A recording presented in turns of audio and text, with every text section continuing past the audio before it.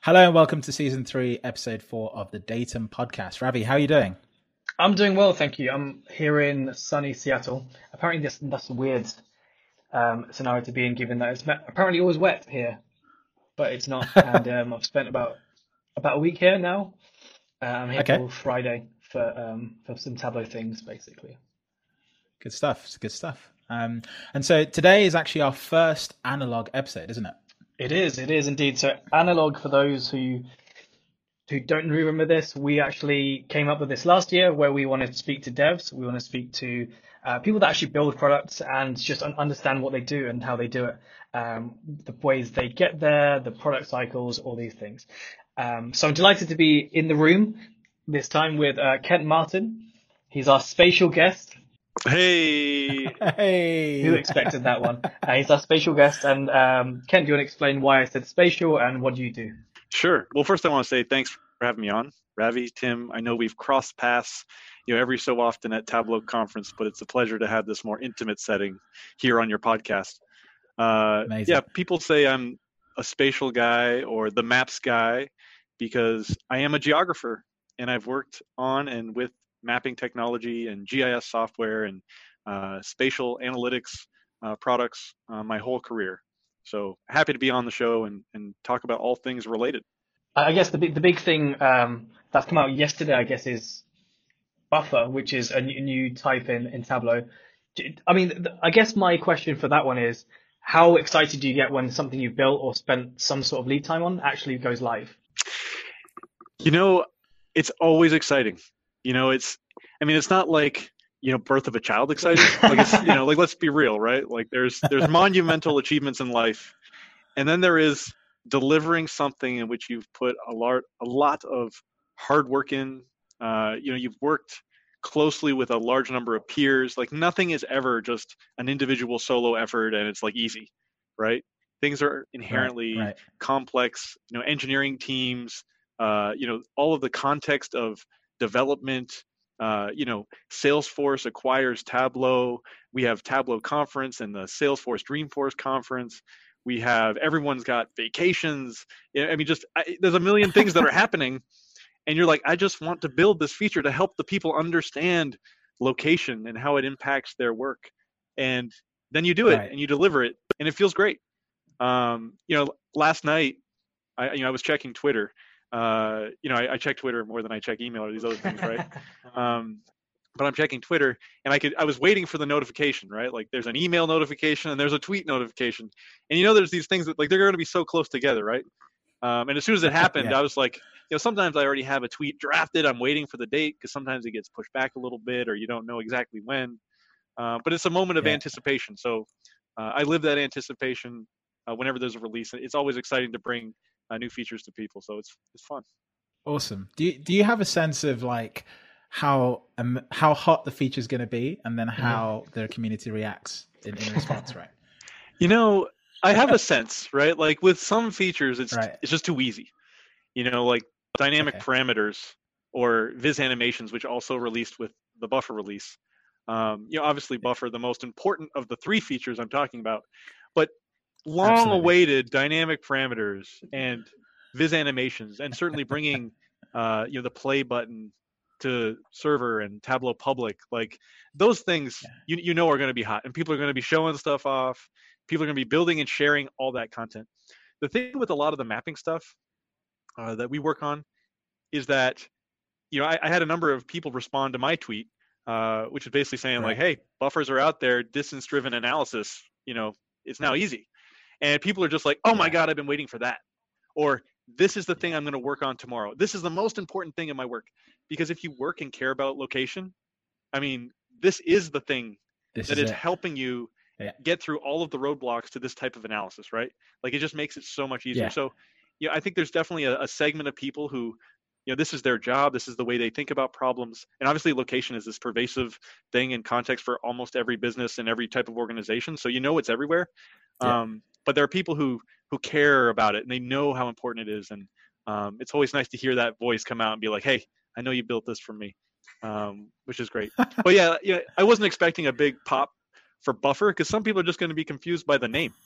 You're like, dang it, we have to call it Buffer because you should. and that's the standard, and that's what we all call it in the geospatial world. And it's okay to educate people a little bit. You don't have the most, if Yeah. you don't have the most intuitive name, it's okay. You can use the right word, because people are smart and they can learn it. I wouldn't want to call it, anything ridiculous, crazy 10 syllables or something like that. But buffer, it'll make its impression over time. What would you have called it instead? I was trying to think of something smart off the top of my head, and I came up with nothing because there's no better name. But if what are you going to do? Like, just the concept of buffering, you might use a phrase like within a distance, right? Type of analysis, right? And I like this catchphrase, distance driven. But yeah. I mean, trade area, would that be one that you'd call it? If it's a trade area, really means something. Like, you are trading the goods. When you want to understand sort of if I'm within a mile of a hurricane path, I don't want to call it, well, check the trade areas, guys, for the hurricane. That's a bit rough.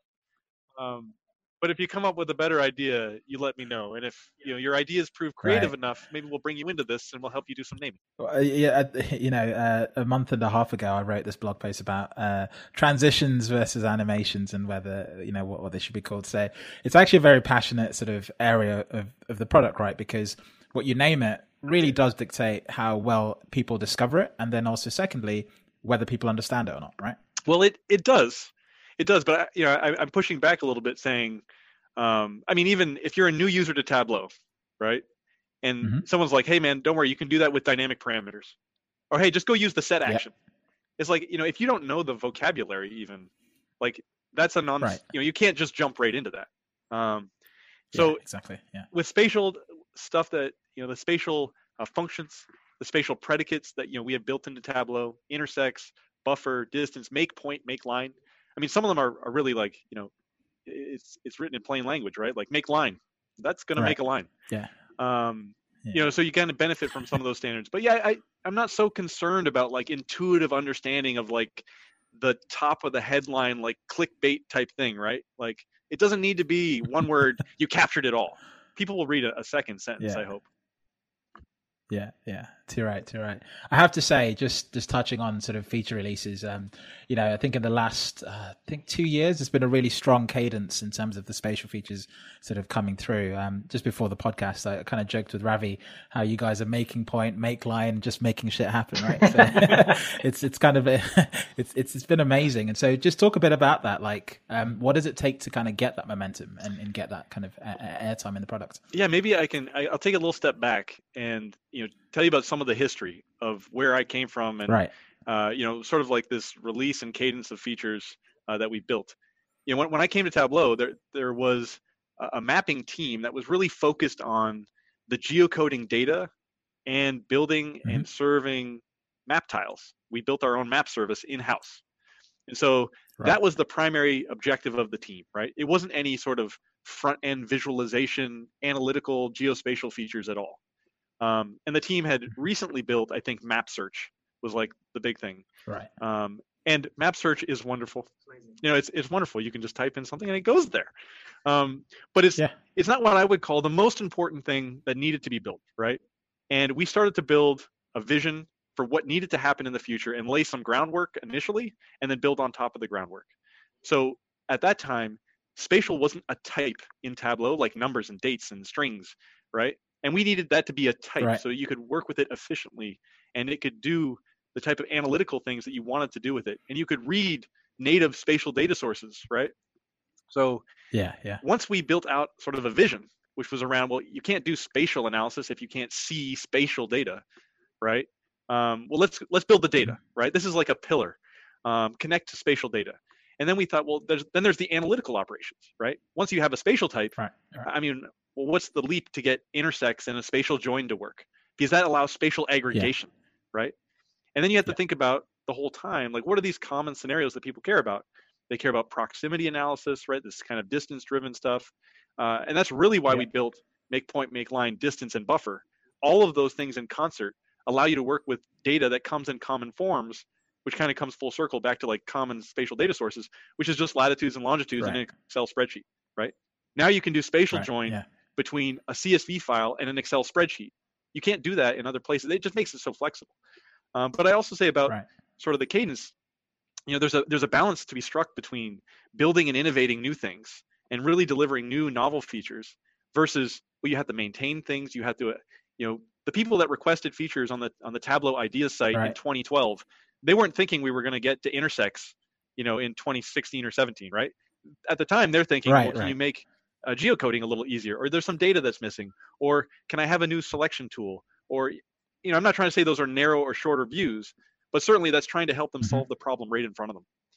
So it's kind of hard to build up a strategy that allows you to both accelerate innovation, maintain some of the customer requests, and that trajectory to supporting existing customers, but you deal with the trade-offs, and I think we've done a good job.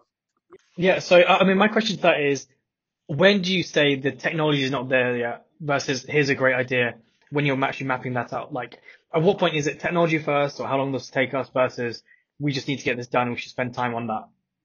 This is a pivotal question, right? This is like the crux of the hard problems to solve, right?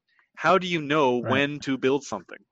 I will say that there are times when you can have a little bit of intuition here, right? You generally know how the code is laid out, like the structure of the code and where something would fit into it. And you know how, and like the UX paradigms that could surface it and expose it to people so that they can click a button or drag their mouse. There is something to be said about the collaboration between user experience, UX and research, engineering, and product management, and really understanding the requirements and use. When you really have a good understanding about what customers need, and you have a fairly good, but it doesn't need to be completely thorough, understanding of how you can move forward and build and know that you can solve the problem, right? And you have a user experience that you believe fits in with or presents a new and sort of exciting and engaging way, then you're already on good footing there, right? But it's those moments where you're like, hey, we know exactly what to build, and the engineering team might say, well, hang on, that might require a 1-year refactoring of the core part of the code, and VizQL doesn't know how to handle that right now, and we're gonna have to figure out how that's gonna work, right? Like, Okay. Yeah. I guess that double taps into a second question, which is, what is the difference between a dev and a product manager and a user researcher? A dev, a product manager, and a researcher. Well, I'm a product manager, so my job is to be the primary customer advocate, someone who gathers requirements, understands the use cases, understands both the use case for the user goals, and the business case, the business goals, and how this supports and is aligned with our strategy as a company. A user researcher and an engineer, they need some of those things as well. They want to understand why we're doing something, but that's like the product manager needs to really own, the what and the why, right? What it is and why we need it. And the engineering team really needs to understand the how, like own the how, right? How are we going to build this? How are we going to achieve it? How can we execute and deliver this efficiently? And then, of course, the design team needs to really think through and also understand the user experience needs, like things like how often will something be used might change the way you design a user interface around that, right? But do sort of a deeper dive into research to really help validate and really become a partner sort of in the inception phase of building out a feature and the requirements that you're going to build for that feature. But research is sort of a partner along the way, along with design. So I think that answers it.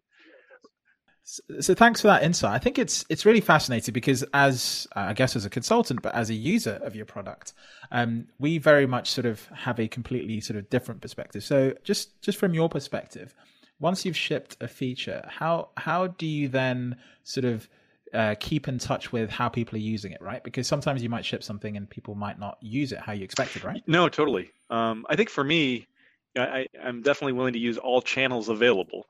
So, I'm active on social media. People know me, they ping me. I'm active on the Tableau forums, our community forums. People post things there and I answer questions or I read the questions and I see what the feedback is there. I work closely with our Tableau field in the sales team, and I get feedback directly from them, as the proxy for customers. So everywhere that I can get information, I'm looking for it. And then, Tableau in some ways collects usage data so we can understand some patterns that have emerged within the product, right? But usually, and I do feel this way like fairly strongly, although not like strongly held, or I have a strong opinion about this, but loosely held, because I do feel like we get it right a lot here. Like, this is Hmm. a professional software factory, right? And I do Right, feel right, like we have the culture that hasn't forced us to push things out prematurely. We might talk right, about the delay to get to some of the features, or when they were, asked for, and why did it take so long. But I know that we've right. spent the time and effort. Certainly, within the mapping features, I can speak exactly to it because I'm one of the owners of the area, and that is, we don't see a lot of defects. We certainly don't get a lot of Hmm. like strong complaints, and when we do, we're responsive to that. I can say one recent Right, example was in the 2019.3 release, we released the spatial function distance, right? But that particular right, right, function uh, it would materialize when you created an extract. So when you went from live to extract, it materialized the calculation, right. which means you cannot use parameters or LOD calcs. Like, it's limited to what you can do with something that is materialized. I can't say that word, Tim. I don't know Okay. how you're going to fix that. But and we got feedback immediately. Like, people are trying to parameterize and do interesting things with distance, and I had to say, Right. we tried to ship an incrementally valuable thing here, but we realized that it wasn't probably meeting the bar for like even the common advanced uses. And Right, we right. immediately worked on bringing that along with buffer to be like sort of fully Right. functional. Any data source anytime is going to work the way you would expect it to work. You don't have to think about Yeah. managing the data source in any way, right? And so we Yeah. did that and that was really driven from a lot of feedback, both from known people in the community, but also people that were just posting comments in the right forums. Good, good. It's funny because as a consultant, I tend to call the similar thing technical debt, where basically you want to give the client what they want, but you also don't want to leave them with something that's going to, in 3 months' time, break or be impossible for Yeah, them to technical maintain. debt is such a it has negative connotation with it, right? We I often know, like to right? say we're going to need to fast follow here. We're going to need to bring this one home. Like we've started it, we need to finish it, kind of thing. Right, So yeah, right. it's tricky to find that balance sometimes. But I'm curious though, like Tim, like how have you, like what are the best ways for you to give feedback? Like how do you expect to give feedback if you see a problem? What do you do when Right. that happens? Yeah. So it's funny because typically what I try and understand is, am I seeing a problem or am I misunderstanding Hmm. sort of what I'm looking at, right? Because um, if I think about my own background, I didn't come into sort of analytics from a traditional database background. So half the time, most of the things I see are data issues or data structural issues, or I'm asking something too complex of the software that I just don't understand sort of what's going on. So standard thing, go to Superstore Sales, recreate the problem. If you can recreate it, great. The second thing I then do is share it. So I ask other people because, before you put your hand up and say this is a problem, you kind of want to double check Yeah. you're right? You don't want to. I don't email you and say, hey, this sucks. If then you turn around and go, did you enable this one little feature? And I'm like, no. So you just want to kind of validate with other people who kind of know what's going on. And then the last thing is, take a picture, take a video. I started doing this more in the last year, especially with Tableau Prep, where I just take annotations of what I'm trying to do, and I just literally annotate the screenshot. Because one thing I've realized is when you try and describe something in text, this terminology thing that we talked about earlier comes up, whereas you could be using the wrong terminology. Secondly, the person could be thinking of it differently to how you are articulating it. And then lastly, you could just be completely missing each other. So just a screenshot, annotations means everyone's looking at the same thing. And if they don't understand it, they're asking you off the same context. And then from there, we're just the back and forth, just good communication lines. And, I think 70% of the time, it's just me misunderstanding the tool or misunderstanding how something works. Yeah, I mean, we face sort of similar challenges, as we build new features and as we, collaborate and work on the quality of a feature and, make sure Right. it's ready for production. Right. Anyone who finds an issue for something that we think is done or working right, again, it's not like, you don't just log a defect immediately. It's, hang on, let's check the Right. version of the build. Let's check with the person who's working on that particular area. Let's make sure we can check a different platform. Is there something specific, or check a different browser? Do Yeah. all the things to sort of break it down. And every once in a while, you're like, well, why don't you go back a version? go back to version 9. Yeah. Go back to version 8. Yeah. It's like, oh wait, that's always been there. Let's have a new conversation. Yeah, exactly. And I think some people sometimes perceive an issue when there hasn't actually been one. So they'll just simply kind of, I've seen this a couple of times where someone will remember a feature in the past differently when nothing has changed, if that makes sense. You could open an older version, everything works fine. And so there's also that sort of confirmation bias where people are absolutely convinced that something has changed when nothing has changed. But you changed the version number, so therefore you have to go through this like cycle of literally getting them side by side. Yeah, my favorite version of that is when the chief product officer of the company, who you may know, is like, hey, this isn't working. And you're like, that's not released yet. And you're like, oh, I thought we released that. And you're like, no. He's like, can you get that done soon? And you're like, ah.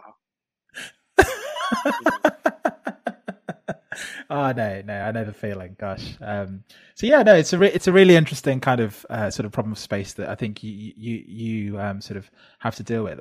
Just stepping back, sort of when do you get sort of your work done? And I don't mean that in a sort of a flippant way, like when do you work and stuff like that. But you mentioned sort of all these other challenges around product marketing, acquisitions, and all this sort of other sort of atmospherical sort of activity going on.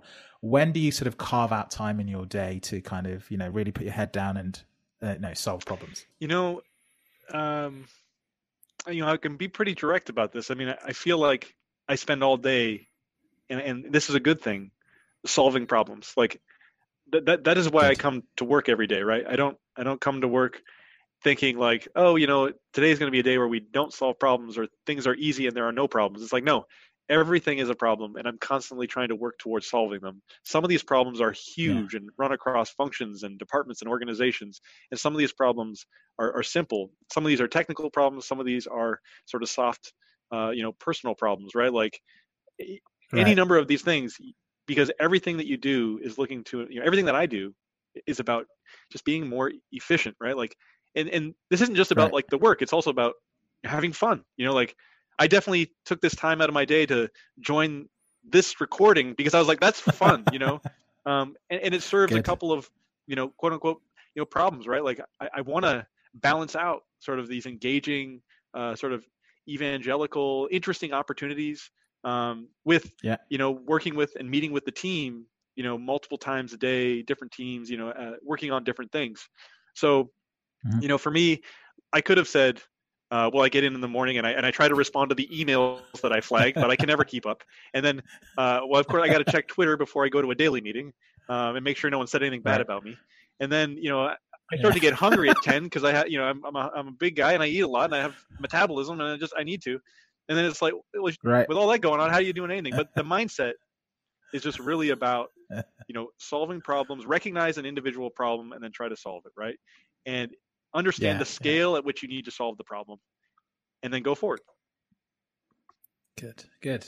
It's fascinating because from a consulting point of view, problems tend to be kind of far and few between. Most of them are technical if you're working in the product, but the rest are purely communication and client facing, right? So do you ever sort of have that sort of difficulty transitioning from the different types of challenges? So you might have a technical problem, then you go to like a people problem, because as you mentioned, people are doing lots of different things. How do you sort of switch in and out of those spaces? Yeah, I think everyone handles this type of situation in like the notion of like context switching and people have different skills. You're asking me, how do I do this, and what are the different challenges? I think this is something that I'm actually fairly good at. Like I just recognize a problem or the type of problem, and I assess it and compartmentalize it appropriately and then deal with it directly. I'm a proponent of constant, frequent, direct communication. So I embody that spirit. So if there is like, a disagreement problem, it's like, hey, what are we disagreeing about? Tell me your perspective. Let me understand where you're coming from. Let's get on the same page, right? It's not like go through back channels or try to figure out, well, is that an assumption? Communication is so key to all these things, right? I was talking with my boss earlier today, and we literally had this conversation, which was, no one's ever complained about over communication. No one, communication doesn't close doors; it only opens doors, right? And so Right. you know, I Right. agree with you when you're like, most of the time it's about communication, making sure you're aligned on the same page. And, that's, if communication is the thing you're trying to work with and use to solve these problems, it doesn't really matter if it's a people problem or a technical problem or whatever it might be, like working with a different team. Right. You just know that, oh, Yeah. hey, wait, we're not on the same page. And you go through the same exercise, Right. mentally to like, how would I do this? Oh, I need to make sure they understand. I need to make sure I understand them, etc. Yeah. Cool. Cool. Right. I'll change the tone a bit, just make it a little bit more lighthearted now. We didn't really ask this at the beginning, but how did you get into mapping? Sure. Like, what kind of led you to mapping? Yeah, well, I could tell a few stories. I could say I've always been interested in maps. Like, it's just, there is something about the world as you see it and understand it that, gravitates to a lot of people, right? I'm not the only person. Right. I sometimes tell people too, right? Like, when you read a children's book, like if you have kids or kids in your life, and you read them a book, how often do you see a map in the books? And I would say very frequently you see maps. But you don't see Sankey's in the children's books, and you don't see even a bar chart mostly. You see maps. They're there from the beginning of life as this thing that you learn about. Like, it's so important. And so, for me, I went through high school and into university, and I always tried to take a number of different wide-ranging subjects, right? I liked math in high school, but I always took geography and history. When I went to university, I said to myself, I want to study something completely different that I haven't had a chance to study yet. I didn't go into math or science. I wanted to learn about environmental governance and policy because I felt like that would be a need in the future as we look at the problems we face as it relates to climate. But I realized that some of the content was a little bit redundant as I went through the years of my education. And I didn't feel like I was learning and figuring out new things. But at that time, I had this interesting opportunity to go and live with my mother in the British Virgin Islands. Now, my mother had moved from where we lived, which was in Toronto, Canada, moved from Toronto to the Virgin Islands to take a job as a healthcare consultant in the Caribbean. So coming from the Canadian healthcare system and trying to bring some of that goodness, to the British Virgin Islands healthcare system. And so I said, yeah, I'll go down there for the summer. But I told my mom, I can't come down there if I don't have a job. And she helped me apply and get a job with the Town and Country Planning Department, managing a spatial database and building maps using Esri's ArcView product. And that was the first time I'd ever done this. They basically put me in front of a computer and were like, hey, can you work this out? And I was like, it's just maps and tables of data? It's like, yeah, I'll play around with this. So for 3 months, I built maps that looked at new types of construction. I built some larger maps for display about, the islands, and really got hooked on the notion of GIS. And so I went back to school and I said, oh, I want to, add another major. I want to do geography with this GIS emphasis. So I got right into it. And then one of my professors later on, before I graduated, I talked to him. I said, hey, one time, you worked for this company, Esri, the company that makes all the software that we're using. How'd you do that? And he's like, well, this is what I did. I went to the University of Waterloo, which is where I was. And then I graduated and went to a post-grad program on the east coast of Canada at a small college called the Center of Geographic Sciences, COGS. And it's in this small town, Lawrencetown in Nova Scotia, but it's a world-renowned surveying school. They do a lot of ocean survey type of stuff. But they also have a GIS program and remote sensing program. So I said, okay, yeah, if I go there, then I'll have the skills. He said, no, Esri recruits from there. Like, they're going to go there every year. Oh, wow. And I was like, oh, great, because I'm good at interviews, man. Like, if I just go, I'll get an interview. And I'm that guy where it actually worked out. I went there to get a job with Esri. Nice. They came and they said, yeah, we're going to hire you. So I moved from, Nova Scotia, basically, down to California where their headquarters is. And I spent over 9 years at Esri working on, their core desktop product called ArcMap and their more recent 2D, 3D product called ArcGIS Pro. And then after 10 years, I sort of from there, I'd really built up this knowledge and sort of like my passion was already there around mapping and location and how important it was. And while I was at Esri, I really understood just the variety of use cases, like just the, ubiquitous nature in which people were working with and trying to solve location problems. So I kind of captured all that. And when I saw this opportunity at Tableau to really make it self-service and easy, because what I just described to you was, a 4.5 year co-op degree program, a 9-month boot camp in Nova Scotia in the winter, which I will say was difficult. And, and then after that, I went to Esri and realized I didn't know anything. So And Okay, then, wow. it took a lot. And I wanted to come to Tableau and help build tools that allowed anyone to really work with and understand location data, geography, administrative data, and how to make sense of the world.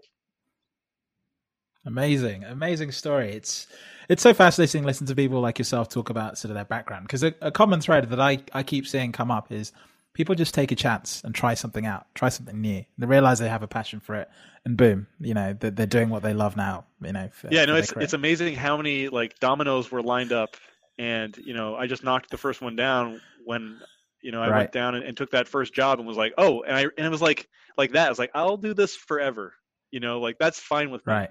And of course, it's a little bit different, right? I thought I would be an analyst.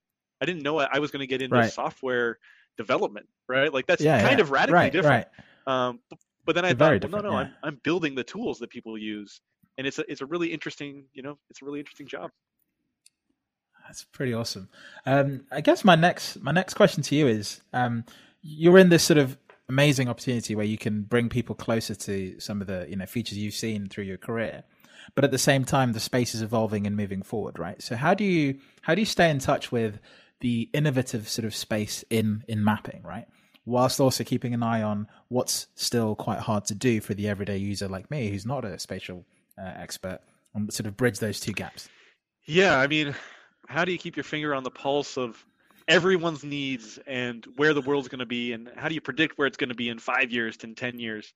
Right. Yeah, Right. it's a challenge. I know that what's interesting for me is working in a technology company that's kind of Hmm. on the bleeding edge, right? And coming from where I came from in my background, again, like these are companies that have really tried to push the envelope and really been in that sort of that cutting edge. Um, and now we're looking at the influx of AI backed, ML backed capabilities, right? Like Hmm. smarter Hmm. features, things where you can press a button and get an answer already for you, and it's the right answer, right? And you often hear Right. this phrase, moving from what or where to why, right? Like why there, Right. and so forth. Yeah. And um, I think the interesting thing here is there are going to be people who just need the building blocks, right? The people who Right. understand the space and they like the Lego, right? They just want to build themselves if you give them the right blocks and the right tools. And Right. then there is, and Yeah. that's still people who use tools, self-service tools like Tableau, right? Like I'm not saying that this Right. isn't that kind of tool, but there are still going to be a more sort of novice, sort of like base user who just is not going to come with any of the background in terms of uh, you know spatial analytics one, but like just data visualization best practices, data literacy sort of concepts, right? Right. and Yep. and Yep. it's like how do you really cultivate that? It's the product is one part of it, but I really think it's an alignment and like a larger mission of our whole of our organization, the one that I work for, but just like the data Right. community, like everyone who's in this, the knowledge workers of the world Hmm. and the data community of the world, right? We have to Right. move people forward and organizations forward by cultivating these data cultures and data literacy and like those kinds of things, right? Um, Right. so Right. I know I'm kind of veering a little bit from sort of your original question, but That's good. yeah, It's I do good. think I have so I have thoughts about this, which is good, right? I have a way in which Right. I see the world and who we need to help solve problems, and then I have to look at what's available, right? Like what are the ways in which we could solve these Right. problems, and what are the real needs of these particular segments, right? And if we look at sort of the modern approaches or the new technologies that are emerging and how best to employ those to serve these audiences, um, you know, Right. well, we can do that. It's not an unsolvable problem by any stretch. But I also think everything we do in that space is it's tending to benefit everyone else that was already here, Right. Has a right? knock-on And, effect. and it Yeah. helps. Yeah. The hard part is when it comes to like in some cases people are kind of married to the way they do things, or there's insecurities about change, right? And even Hmm. or Hmm. and there's trust issues. Someone who has a established methodology, who knows how they Right. did it and knows they've used that tool for a long time. There's skepticism when it comes to what you want me to use a new tool, and that tool is going to tell me the answer. Yeah. You know, so I always say like, pick the tool that's right for you, pick the tool that's right for the job, explore it, use it. But Right. you should never be so married to one particular set of tool, or you should have a large Right. toolbox, lots of tools. Right. Perfect. Yeah, no, it's very true. I think we have a data school here in the UK, and we teach Tableau and Alteryx sort of exclusively in the curriculum. But one thing we always encourage people to do is once they go out to their clients and placement, we try and encourage them to kind of see what they can do outside of Tableau and Alteryx and stuff and Tableau Prep, and bring that back into the product, because there's things that other technologies can do that Tableau inherently can and probably won't want to do because it's not in the sort of problem space that they're trying to solve. So it's always a sort of a good way to sort of fortify your skills, as it were, or understanding of the world, as it were. Well, yeah, Awesome. I mean, if you think about, customers have problems today, and many problems in the world, are urgent, right? Like whether a business depends on it or it's solving a public health issue. I mean, these things aren't the things that you need to wait on or you want to wait on. And so if you don't have a set of tools, right, like an arsenal of things you can go to, then you're probably not going to be able to solve everything that comes at you, right? Right. Yeah, exactly. You need a Swiss Army knife of sorts, right? So. Good stuff. Okay. Yeah, I guess my last question for you is what's like your pet peeve? What do you see in a workbook? What do people send to you asking for that you look at and you just go, oh no, like that's hard. I thought you were going to ask what is my pet peeve in life and really catch me off guard. But I'm going to tell you that anyways. You know what my pet peeve in life is when someone goes to hand you something, they go to hand you something and they let go before you've grabbed it all the way, and then it drops. Like the baton dropping. Every time I see a relay race, I'm like, just don't drop the baton. But that's don't watch the British team then. But yeah, when it comes to data visualization and maps, you see this at times, and I can point out this one sort of more common example, right? It's funny, like everything we were talking about today, like I was just talking about recently, which is maps lie. They lie all the time. Yeah. And it's because of you're looking at a very complex 3D world, 2D space on a screen with a number of pixels. Like there's only so many things that can be accurate. Right. And so how people sort of take advantage of that, right? Like if you lie with a purpose, like you see this ridiculous administration in the White House showing maps of like their electorate and their constituents, like how are you going to impeach this and the whole country's red? It's like, because nobody lives in those places, but they are large areas. And I can kind of normalize and rationalize myself. And when you look at that with sort of a different view, right, proportionally, it's obviously a radically different and more accurate picture of the world, right? And so it's a pet peeve when I see, obviously that's sort of like a politically motivated thing is bad. Yeah, because that affects how democracies function. So that's a pet peeve, Tim. That's a real strong pet peeve. Right. When someone says like I have a map of the states of a country or the provinces of the country, and they color them in a certain way, and they're like, hey, like look, there's a lot of red there. It's like, well, just because that's the biggest area, it's the same issue, right? Like it's not so serious as affecting all of democracy, but it might affect their business and how they think about moving forward. So I'd love for people to sort of better understand the right visualization type. But it's not like a wild pet peeve where I'm like, God, again, unless it's someone who's, out to thwart the democratic values of a nation or the world. Then yeah, that is Awesome. Well, yeah, okay, great. That's it's pretty fair as well, actually. I think I have that sort of view with a lot of sort of different chart types. Sankey's you mentioned earlier on, the classic. Everyone wants them, but no one understands them. There's so much research on that. It's a classic one. Right, I think I'll hand it over to you if you've got any questions for me before we drop off. Ravi's not here, so I'm going to face the full brunt of your my savage inquisition questions, right? I mean, Tim, I'm a maps and spatial guy, but this doesn't need to be so much about maps and spatial. But what is it that you'd like to see from the data community? I'm not talking about the Tableau product or anything like that, but what would you like to see the data community sort of rally around and promote and do better as you look at this year? Right. I think the number one thing for me has to be people. I think there's often an outcry for diversity in the community, and typically people rally around the most sort of visible sort of forms of diversity, whether it's gender, ethnicity, and so on and so forth. But what there isn't enough of is sort of a rally around sort of diversity that's not visible, if that makes sense. So diversity in terms of the type of content. So something I'm doing a lot is videos. So, I'm dyslexic. I hate reading stuff. I hate writing stuff. So that's why I don't write many blogs. And so, I'm trying to do my part to put more video content out there. But likewise, you think people kind of all come from different sort of places. And I think as a community, we can all do a bit more just to sort of pay attention to the different forms of diversity that don't often get a look in. So whether it's different ways of thinking, maybe introverts, as it were, because, Twitter community is very extroverted by its nature. That's just Twitter for you.